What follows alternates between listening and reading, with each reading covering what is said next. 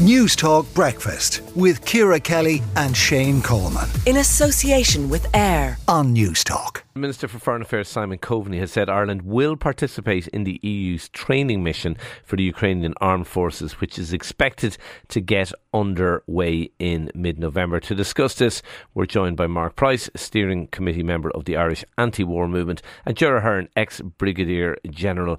Mark, to you first. Does this compromise our neutrality in your view? Yes, it does.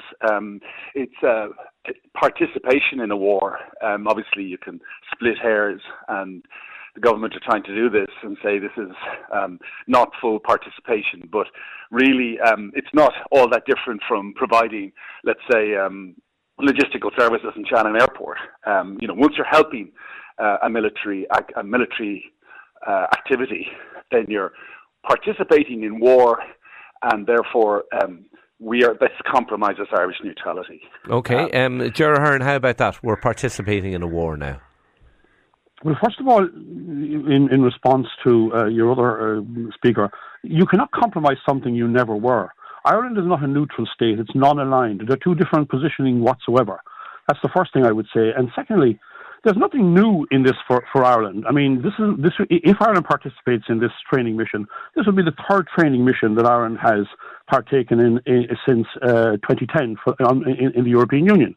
I mean, myself, I actually commanded one of these European training missions in Somalia in 2013-14. We were in Somalia beginning in 2010. We're still there.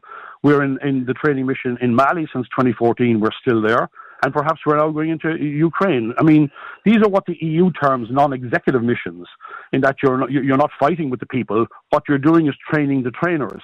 In the case of Ireland, if my reading of what the Minister is saying is correct, we're thinking of deploying Ordnance Corps personnel who are going to work on improvised explosive devices. These are our explosive ordnance disposal personnel, and demining personnel from the Corps of Engineers. Okay, how about that? There's nothing new in this. All right, Mark Price, we're not neutral, we're non-aligned, there's nothing new in this, and we're basically helping another nation decommission landmines. Well, with respect to the other speaker, the fact that there's nothing new... Gerard Hearn and Mark Price are our two speakers. With respect to Gerard, this is not... The fact that it's not new doesn't mean it's right. We are a neutral country, and I tell you why. This is this country was founded on neutrality. The vast majority of people, between 60 and 75% of people, when polled, say they believe and they support Irish neutrality.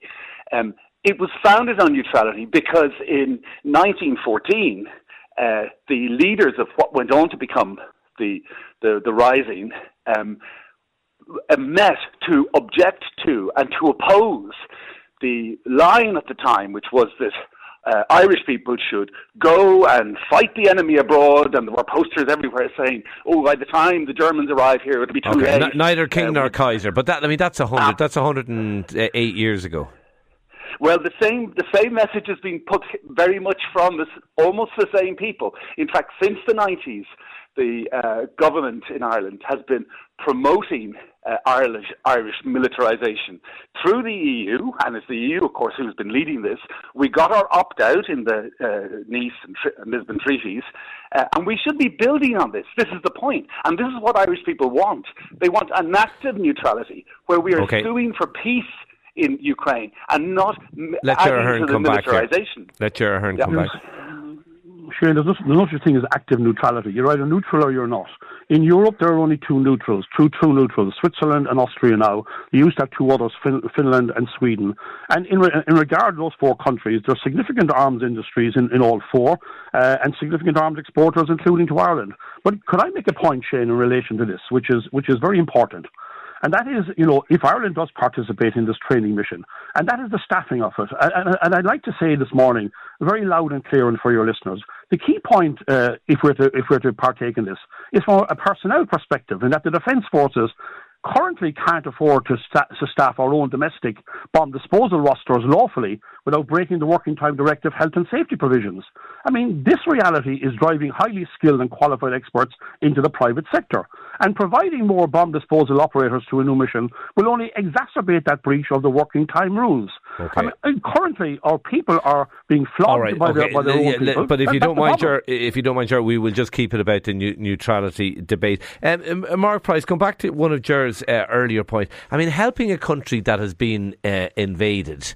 I think most people would say it's an outrage what has happened to Ukraine. Helping them decommission landmines and decommission improvised explosive devices. I suspect if there was a poll on this, the vast majority of Irish people would say, "Fire ahead, do this." Yeah, maybe, absolutely, maybe. But if we here talking about this stand back and back to Ger's point about you're either neutral or you're not neutral. No, the truth is that Ireland's neutrality is a fact. It's a fact that has been compromised, and particularly since 2002 in Shannon Airport. But it is nonetheless an aspiration in our constitution, and active neutrality proved itself. Well, it's not in our constitution. It isn't actually in the constitution. Well, no, it is. What I mean is it's not neutrality, but the commitment to the pacific resolution of disputes. Now, back in the 50s when Frank Aiken, and later when we negotiated the international ban on cluster munitions, Irish neutrality gave us a moral position, a moral authority. We were not part of one side or the other. And that's what people believe in. They believe in we can't have much of an effect on the ground in Ukraine, we can't have much of an effect militarily, but we can, as a voice, on the UN Security Council. Ger Ahern. Okay, Mark. Ger Ahern, very quick last word from you. Listen, this fable about our neutrality has been in vogue since 1939. This is the great challenge of what I'm hearing here this morning, is that there is an uninformed belief, not just in what I'm hearing this morning, about what the duties and responsibilities of countries that are neutral, and that's the problem. The first thing, the major challenge that Ireland has in this is educating our people and our commentators and our politicians, sadly, about what the duties and responsibilities of neutral nations are. Okay. Ireland has never complied with the duties and responsibilities, ergo it's not a neutral country, it's non-aligned. Ger Ahern, ex-Brigadier General, Mark Price, Steering Committee member of the Irish Anti-War Movement. Thank you both for talking to News Talk Breakfast. Let us know which side are you on. 52106 at a cost of 30 cents. News Talk Breakfast with Ciara Kelly and Shane Coleman. In association with AIR. Weekday mornings at 7 on News Talk.